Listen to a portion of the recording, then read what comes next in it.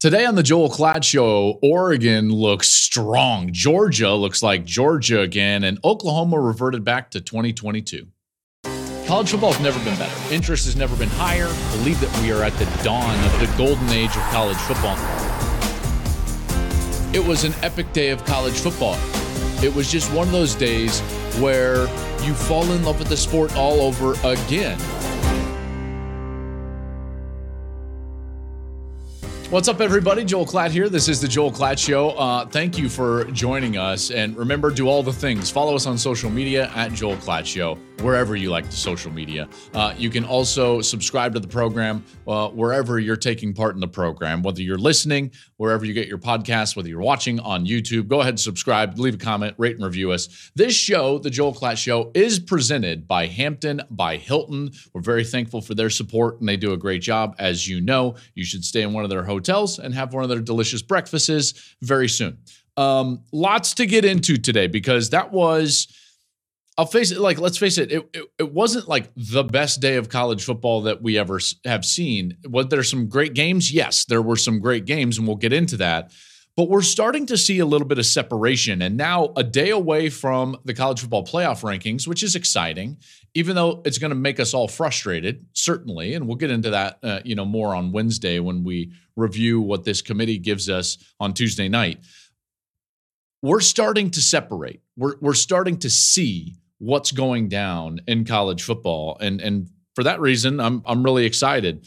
One of those teams that's starting to separate, I got to see. So let's get into it. Gus, Jenny, and I were in Salt Lake, and I was prepared for a Pac-12 showdown in a building in which the home team never loses, and all of a sudden, we got a boat race.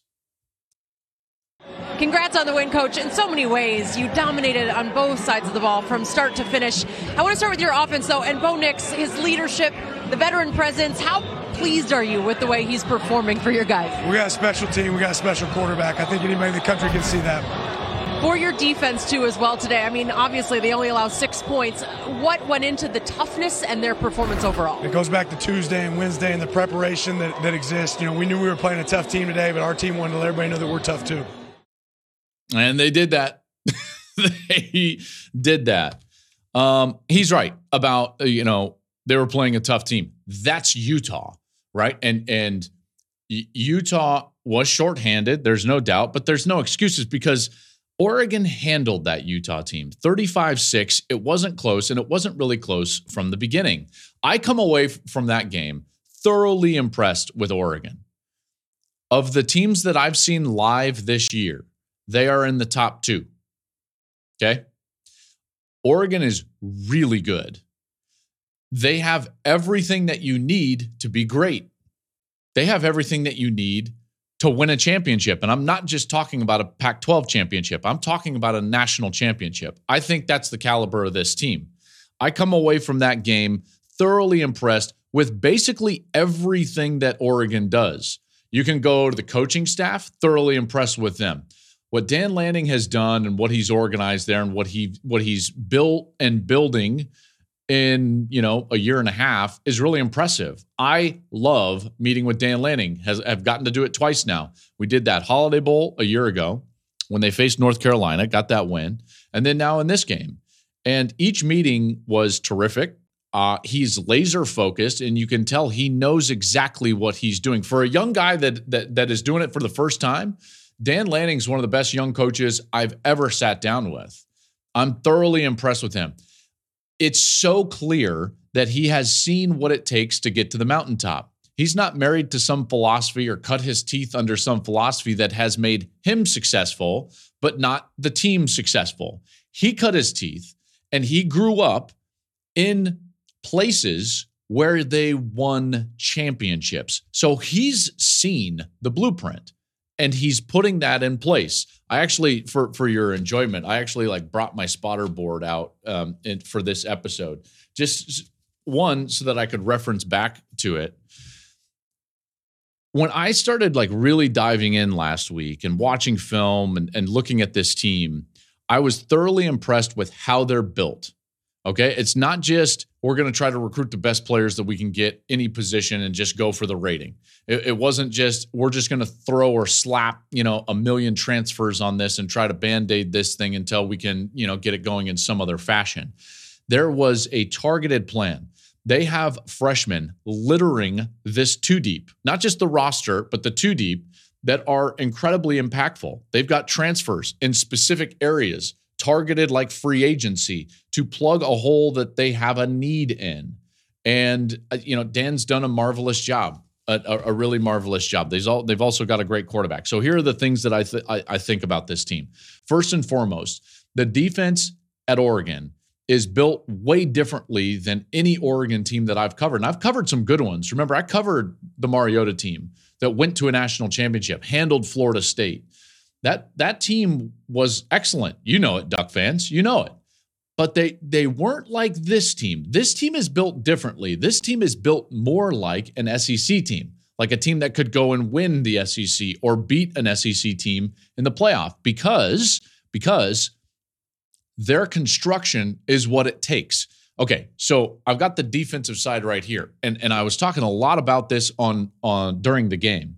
The interior of their defensive line is really big and deep. So they're physical up front. They can move. They can do a lot of things. Taimani, Amuve, Casey Rogers, Ben Roberts, all 300-pounders. Ware Hudson, even the young guys that get in. Well, it might be Amori Washington. All these guys, they're huge. They're really big on the interior. So on base downs, they hold up incredibly well, which they did against Utah. Then they've got excellent edge players.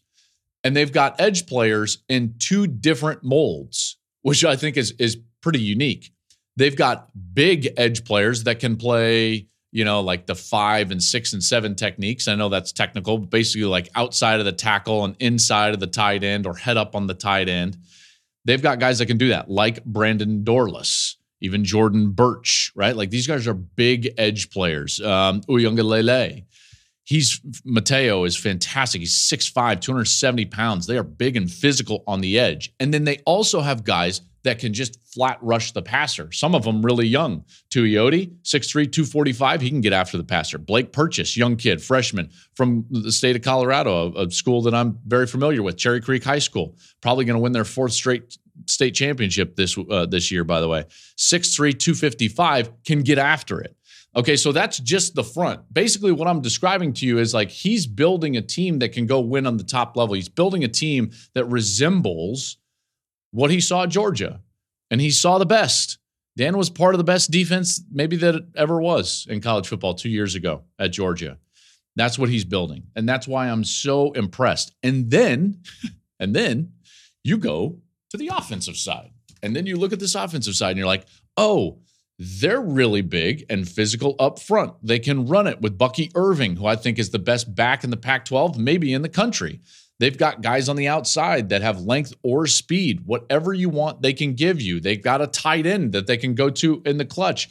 And then this is all outside of they've got a quarterback that has started more games than anybody in the history of the sport.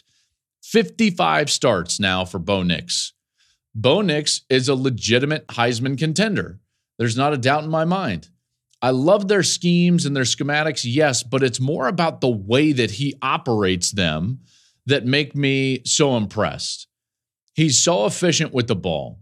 There's a good chance he might set a record for a year of completion percentage. The record is like 77, I believe. Mac Jones, I want to say. And he's hovering right around there, 78%. It's ridiculous the efficiency that he plays with. The ball goes to the correct spot. The ball gets out of his hand quickly. When he needs to make a play with his feet, he can. They're just really good, everybody. I like Oregon. Their coaching staff is confident. They know they're good. It's part of the reason why you see Dan talking like he does in the press is because he knows that they're a really good football team. And quite frankly, like I know that they lost the game to Washington. This is the best team in the Pac-12. I'm going to be surprised if Oregon doesn't win the Pac-12. I will be surprised if Oregon is not in the college football playoff. That's how impressed I am with this Oregon team. I can't tell you, like, when I come away from this game and like, this team is going to be good for years to come. They're built with young talent, old talent, length, speed, physical, big. I know it sounds like I'm gushing over the number one team in the country, and let's face it, save for a fourth down here or there, they should have beaten Washington, and they probably would be the number one team in the country, or at least the number two team in the country. You look at their schedule coming down the stretch, yeah, it's difficult. They still have Cal, they've got USC, they got Arizona State, and they've got Oregon State. Looks a little bit more manageable now after seeing Oregon State lose this week to Arizona and seeing USC the way that they've played over the last couple of weeks. I think Oregon is better than everybody left on their schedule. I'm picking them to win the Pac-12 right now. I think they're the front runner. I love this team, and I love the way that they're playing. And like I said, Bo Nix continues to play like he did on Saturday, and I think he's a legitimate shot to win the Heisman Trophy. Hey, it's my favorite time of year. It's football season, as you know. I take it seriously. So when I'm traveling on the road to watch my favorite teams, I can't risk calling the wrong play with where I stay. You all know that. So wherever I go, I know that I can count on Hampton by Hilton. I can depend on their comfortable rooms and their warm, friendly service. Their free hot breakfast is a game changer. I have to have breakfast in the morning. I can't stand being in a hotel where I've got to pay $50 to $80 for scrambled eggs just to have breakfast in the morning. I like to stay in Hampton by Hilton, walk downstairs, have a fresh waffle, a fresh cup of coffee, and it's delicious. Thank you very much. So whether you're cheering on your team from the stands or never leaving the tailgate, Hampton by Hilton will always give you that win. Let's move on. Okay, so Georgia. How about that? Georgia crushes Florida. And I'm watching that and I'm thinking to myself, Georgia looks like Georgia again. Then I start to think to myself, like, but do they? And then it dawns on me, it's like, that's the wrong standard. And then I realize the problem's me, not them. No. We're not breaking up because of you, breaking up because of me. And I'd like to get back together. No, I'm joking, sarcasm. Georgia, if you just take this year and you don't try to pit them against two of the better teams that we've seen in a long time, in particular 2 years ago, then you realize, like, oh yeah, this version in and of itself is still really good. So they beat up on Florida. This is what it sounded like. Moving to our left here in bright sunshine. Muse in motion to the right. Play fake to Milton. Back to set up. Throw down the middle. He's got a man at the 25. McConkey reverses course. 10, 5, touchdown. Ladd McConkey. Boy, what a move once he caught that football. Yeah, that's a good team. It's a really good team. And we all knew it. I mean, they're arguably the most talented team in the country. Carson Beck is not a former walk-on. Right. And everyone thinks that I'm taking shots at Bennett. I'm not. I'm not taking shots at Stetson Bennett. But like, this kid was recruited at a high level. Carson Beck is a really talented player. Just like Bennett made plays for them, Carson Beck is making plays for them. And he is developing, and this is important, he's developing without his best player out on the field. He's playing well without the security blanket of Brock Bowers. That's going to pay huge dividends for Georgia down the stretch. I really like the way Ladd McConkey has been playing. He went 6 for 135 and a touchdown. Dominic Lovett is giving him something out of the slot. I think that he's an incredibly talented player. Beck is out there throwing the ball really well, and they rely on him to throw it more than they have in the past. Okay, this is not just a run-first team, and listen, the quarterback will throw it if we need. I mean, 315 yards, a couple of touchdowns against the Gators, and he's now thrown for 300 yards in 4 of his last 5 starts. So they are modernizing a little bit. And again, this happens when you get into playoff games, when all of a sudden you look over there and it's like, man, Ohio State's offense is going to be really hard to stop. Okay, They get into those moments. Remember, they lost the SEC. I believe it was still their last loss was an SEC championship game loss to Alabama when it was like pretty clear. It's like, oh, okay, we're going to have a hard time stopping these wide receivers. Now they ended up beating that team once those wide receivers got hurt. Even with a great defense, with like 87 first-round players on the two deep, that was sarcasm. It was hard to stop that Alabama team. It was hard to stop Ohio State. And now all of a sudden, this offense for Georgia looks like it's headed in that direction where they can at least be confident that they can get into one of those games and rely on their quarterback, Carson Beck, their wide receivers like McConkey and Lovett, maybe even a bit of explosive run game, and be okay. And they're doing all of that, and this is the most important part, without their best player. Okay, so the Bowers injury, as long as they can continue to play well, is going to eventually be a blessing. Because if they get to a point where they can score 40 points, 43 points without Bowers on the field, when they get him back, they will be exponentially better. This is shaping up perfectly for Georgia. Okay? I know they're about to face their toughest stretch of the season. I know that, okay? I understand that they have not been tested by a tough schedule. They're going to face Missouri, Ole Miss, Tennessee, Georgia Tech. This is unquestionably the toughest part of their schedule. Now, having said that, I don't believe that this is the conference that we've seen 4 or 5 years ago, which was like really deep. Is it good? Yeah, it's good. Is it going to be tough to beat Ole Miss? Yeah, I think it's going to be tough to beat Ole Miss because they can score some points. Is it going to be tough to beat Missouri? Possibly. Yes, it might be tough to beat Missouri. Going to Neyland, is that going to be tough? Yeah, we saw how tough it was last year when they beat Alabama. So none of these are just like shoo-ins, but man, this team looks to be finding a gear that they didn't know that they had without Brock Bowers, which is going to pay huge dividends for them down the stretch. I would assume that we're going to see Bowers at least by hopefully conference championship game week, but almost certainly before the playoff. So if Beck becomes this confident thrower that can throw for 300 yards, whether Bowers is on the field or not, when he gets Bowers, they're going to take the next step. Everybody should be worried about Georgia because Georgia is starting to look like a really great team. And again, the problem was with me. I was comparing them to the 2 seasons I just saw from Georgia, and it's a little bit of a different team. Do they play as dominant of defense as they did the last couple of years? No. Are they better offensively? Probably. It's just a little bit of a shift. Okay, so the fault was on me. I was measuring them against what, let's face it, is a standard that they might not even need to reach this year, which was the standard they set in the last 2 years as national champions. Now this is a team that's just really good in its own right. And this blueprint could look a little bit different. And when they get Bowers back, they could be going to a gear that none of us have seen, at least offensively, in the last couple of years. And that's a really dangerous thing for the rest of the country. So, and I tweeted this out, and I'll make this statement here, the national championship goes through the dogs, period. Got to beat them. You cannot win a national championship unless you are good enough to line up and beat the Georgia Bulldogs, which is going to be incredibly tough to do. Let's move on.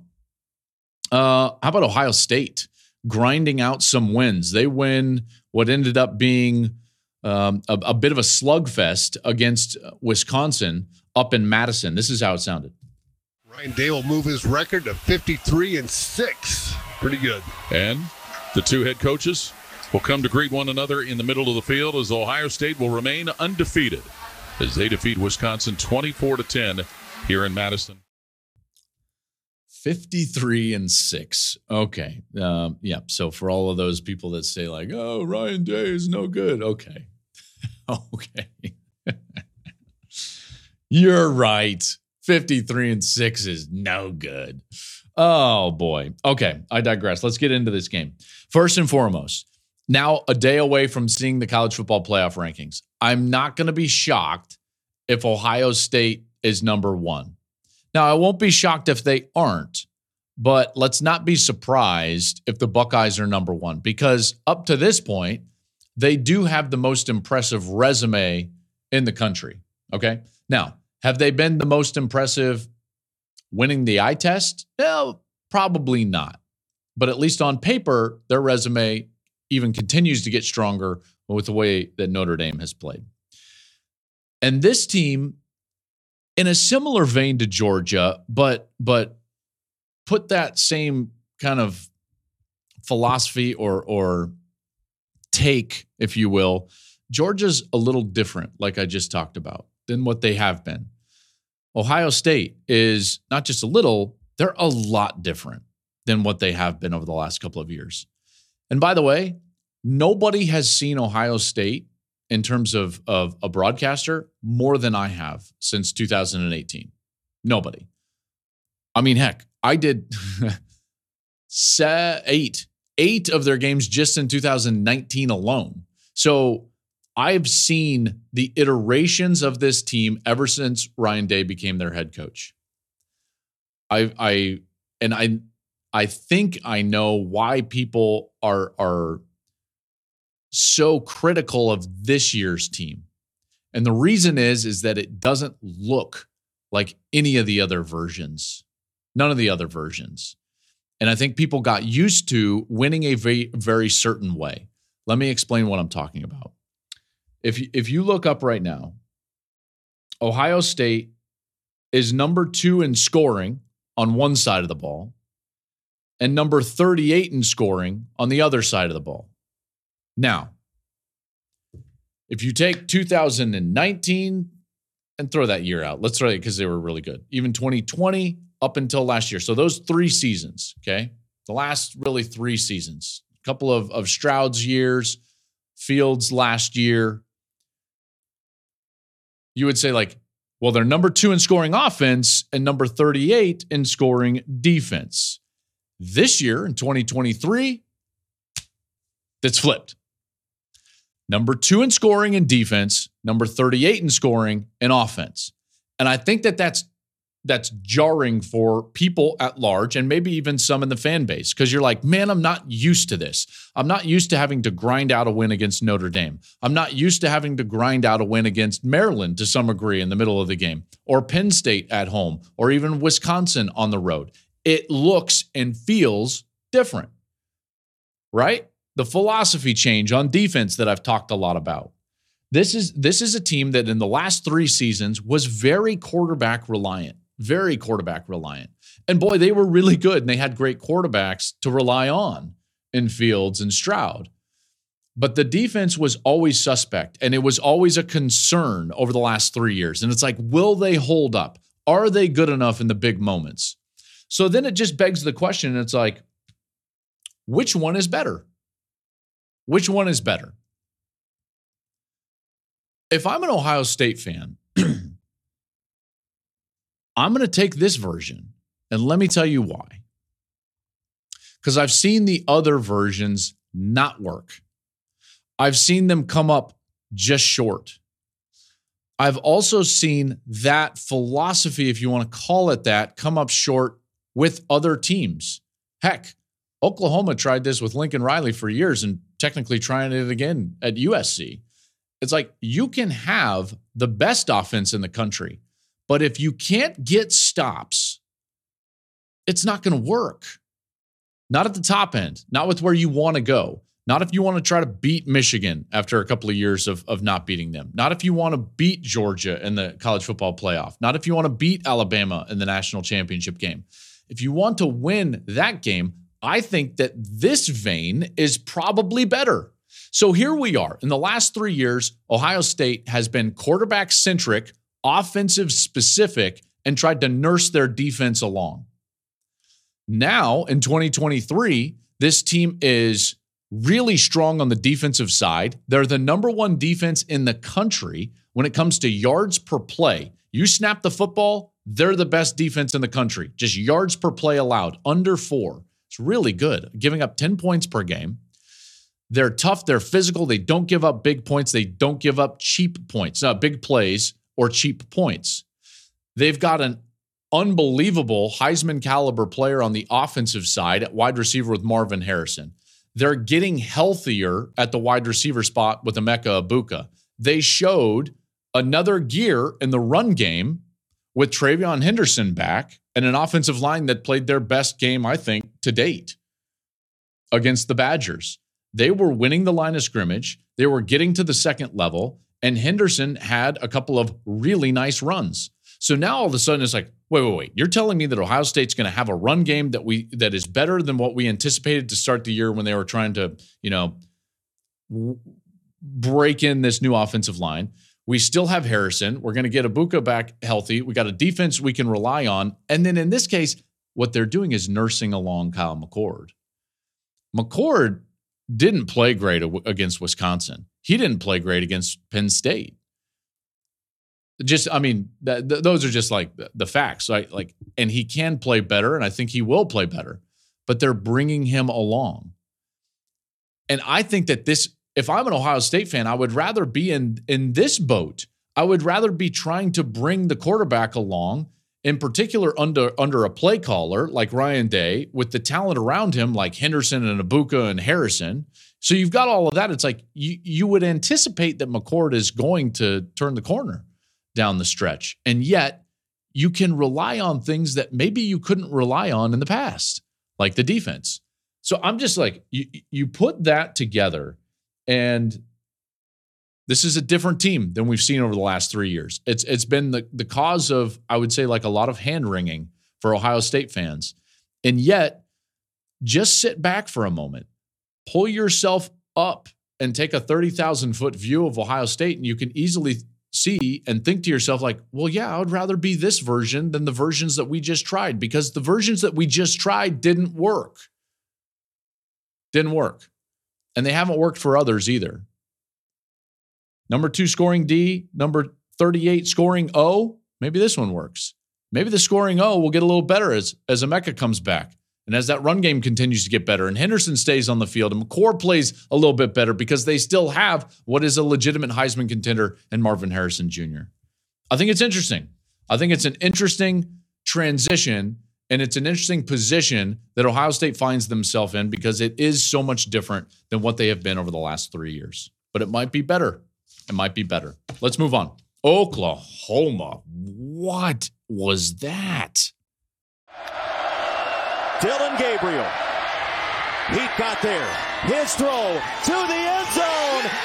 Incomplete. A generational win for Kansas. Finally toppling Oklahoma. Man, what a scene in the booth. First things first, when talking about that game, OU and Kansas. And Kansas gets an incredible victory, 38-33.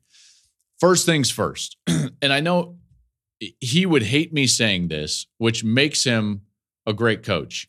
Lance Leipold can freaking coach, man. Like, he is a good football coach, period.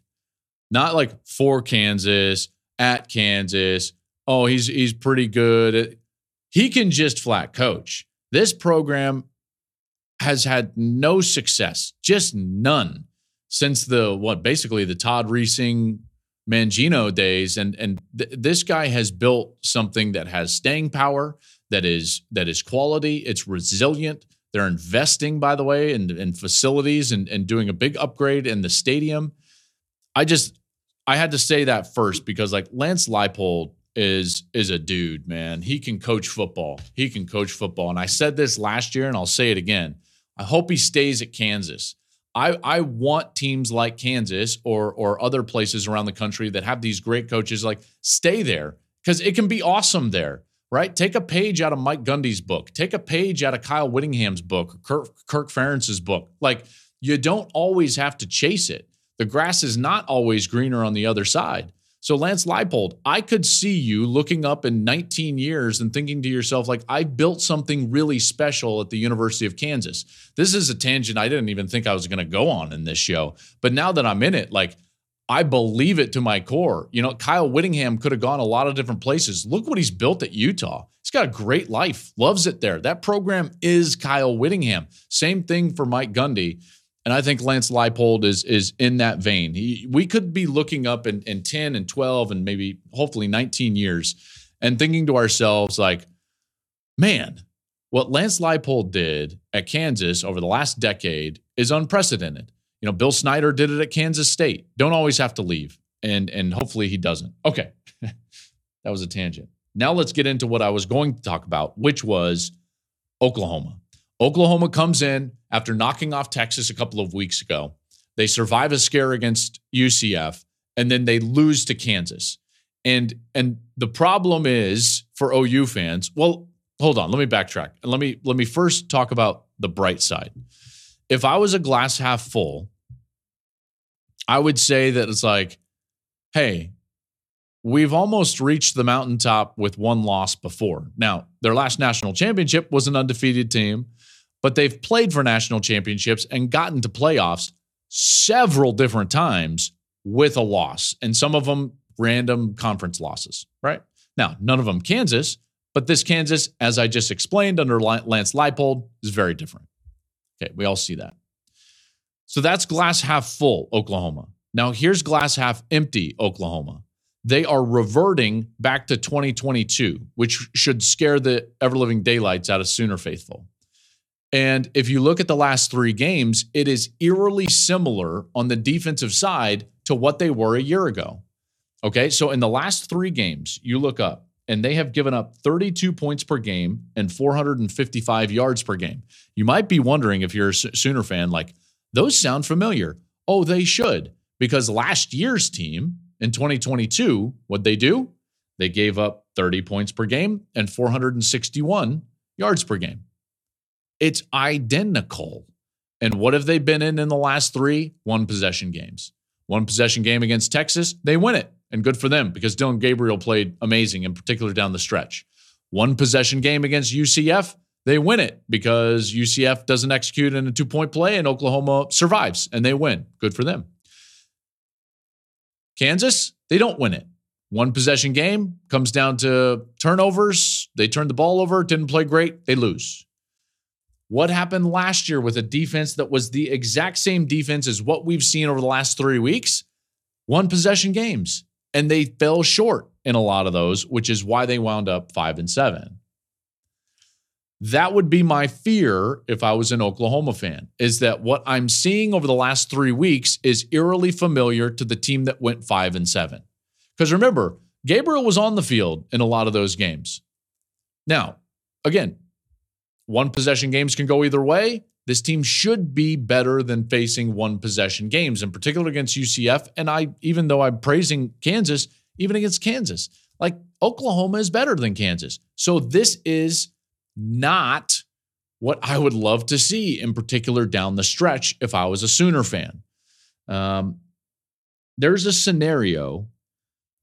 Well, let's just put it like this. After they beat Texas, with the way that the league was playing as a whole at that moment, a lot of us, including me, just thought to ourselves, well, obviously OU's a shoo-in now for the Big 12 title game, and we'll see if Texas can get back to that point and rematch them, and we think that that's likely. That was kind of the sentiment. And now you look up, and you look at the Big 12, more on that in a little bit, but you look at the Big 12, and you think to yourself, I can see a scenario where OU doesn't even make the conference championship game. Again, more on that in just a little bit. This week's Bedlam game is massive for OU, and that's going to be as difficult a game to win as they have had in a long time. 2 reasons. One is Oklahoma State is playing so much better. Found a run game. Gundy figured it out, like he has done time after time with the Cowboys. And it's on the road, and they will be out for blood. OU, quote, blew up the conference, blew up the rivalries, leaving them to the SEC, left them for dead. Like, that place is going to be crazy. And now OU basically has to win it. If they don't win, Oklahoma State's in great position to be a team representative in the top 2 in the Big 12 championship game. Like, again, there you can see a scenario if they don't win Saturday where they don't even make the championship game. And after the win in Red River, that would have blown your mind. There's no way you would have thought that it could go that direction. Bedlam's going to be wild. This team in the first 5 games of the year, I thought, man, they have turned a corner. The defense looks much better. All the transfers are working. They were giving up 11 points per game on defense. And then in the last three, the 2022 version showed up. They're giving up 32 points per game, 455 yards per game. And now everything's up in the air. And they're going to have to go out there and fix it, okay? One loss doesn't define a team. Stealing the term from Brent Venables. However, it puts them behind an 8 ball. And at this point, they're going to have to fix what has gone wrong in the last 3 weeks because it's clearly not the same team. It's in particular on the defensive side that we saw in the first 5 games. And then it dawned on me again, and this is my last team that I want to talk about. Man, this reminds me a lot of what's going on with Washington. 2 teams that a few weeks ago won massive games in conference against arguably the, quote, second best team in the conference, right? Like conference supremacy on the line. Washington tops Oregon in that Pac-12 showdown. Oklahoma tops Texas in Red River. And I'll just bluntly and honestly, even after those games went the way that they did, I thought to myself, boy, I still really like Oregon and Texas to get back to their championship games. And then since then, Washington and Oklahoma, the winners of those huge midseason matchups, have kind of gone the same direction, which is floundering over the last 2 games each. UCF, Kansas. Didn't go well for Oklahoma. They won against UCF, but kind of luckily at home. Weird, right? ASU and Stanford for Washington since beating Oregon. They don't score an offensive touchdown against Arizona State and need a pick 6 to basically survive 15-7. Weird. And at home. Then they go on the road and should have lost to Stanford. Stanford has a 4th down. They throw a little trick play, a little like pitch, double pass, if you will. Not double pass, but like a halfback pass, wide receiver pass. Have it. It's wide open. Guy drops it. Just flat drops it. They get that first down and get just a few more yards with the best kicker in the country, really, at Stanford. It's a good chance that they win that game. As it is, they have to punt it away. Penix scores, and Washington survives. Good for them. Good for them. They survived. So Washington's still undefeated. They didn't take the L like Oklahoma did against Kansas, but boy, they both have gone the same direction since those midseason wins. I don't know if they couldn't handle the success. I don't know what the deal is, but both of those teams, I'm cautiously sitting here like, I don't know. I think Washington's going to make the Pac-12 championship game. I think OU is going to make the Big 12 championship game, but boy, it gets dicey, in particular if they lose the Bedlam game this week. Washington has USC, Utah, at Oregon State. And I'm like, I don't know. That's why, as I said earlier, I like Oregon to win the Pac-12. And right now, if I'm looking at like the Big 12 race, I don't know if OU is good enough to win the conference right now. Not if they're playing like they have in the last 3. Again, if you revert back to beginning of the season OU, sure, I'm in, especially with Gabriel and the way that he played late against Texas. If you play defense like they have in the last 3 games, OU's not winning the Big 12, and they're not going to the playoff. So they need to fix it, and they need to fix it really quickly. We need to prepare, by the way, for a little bit of chaos. And this is how we're going to end things here tonight. 3 different conferences with wild finishes prepared for this last month of the year. We got rankings coming out Tuesday, tomorrow. We're going to react and have a brand new episode up on Wednesday. But check this out. Before we get into just like CFP rankings, look at these conference races. They are crazy. Let me start in the Big 12. I've been referencing this Big 12 race throughout this dissertation about OU. And you look up, and there are 5 teams at 4-1. 5. This is why I'm sitting here like, dang, Oklahoma is in a precarious spot, in particular if they lose the Bedlam game. If they lose the Bedlam game, there's a good chance they do not go to Dallas and play in the Big 12 championship game. You've got OU at 4-1. You've got Iowa State, which like the Undertaker coming back from the dead in WWE, they're 4-1. Oklahoma State, who lost to South Alabama by 1 million, is all of a sudden 4-1. Texas is 4-1, and Kansas State is 4-1. Gus, Jenny, and I headed down to Austin. We will call Texas and Kansas State on Saturday. That's going to be, I think, an amazing game. The winner of that game, I think, is going to the Big 12 championship game. And the winner of the Bedlam game probably going to the Big 12 championship game. That's going to be a phenomenal race. It won't surprise me at all. At all. Won't be shocked if Texas plays Oklahoma State in the Big 12 championship game. I'm not going to be surprised. Let's move to the ACC. The ACC is also pretty wild. You look up, Florida State is pretty secure in their spot. They're 6-0. They're atop the conference. Then Louisville, Louisville, Virginia Tech, then Georgia Tech, and North Carolina. And it's like, I saw this and I'm like, who would have thought that Louisville, Virginia Tech, and Georgia Tech would be the teams behind Florida State? No Clemson, no Duke. Like all these teams we thought were really good, they're no longer there. And so this week's matchup between Virginia Tech and Louisville becomes like a de facto conference semifinal, which I think is fantastic. That's going to be a great game.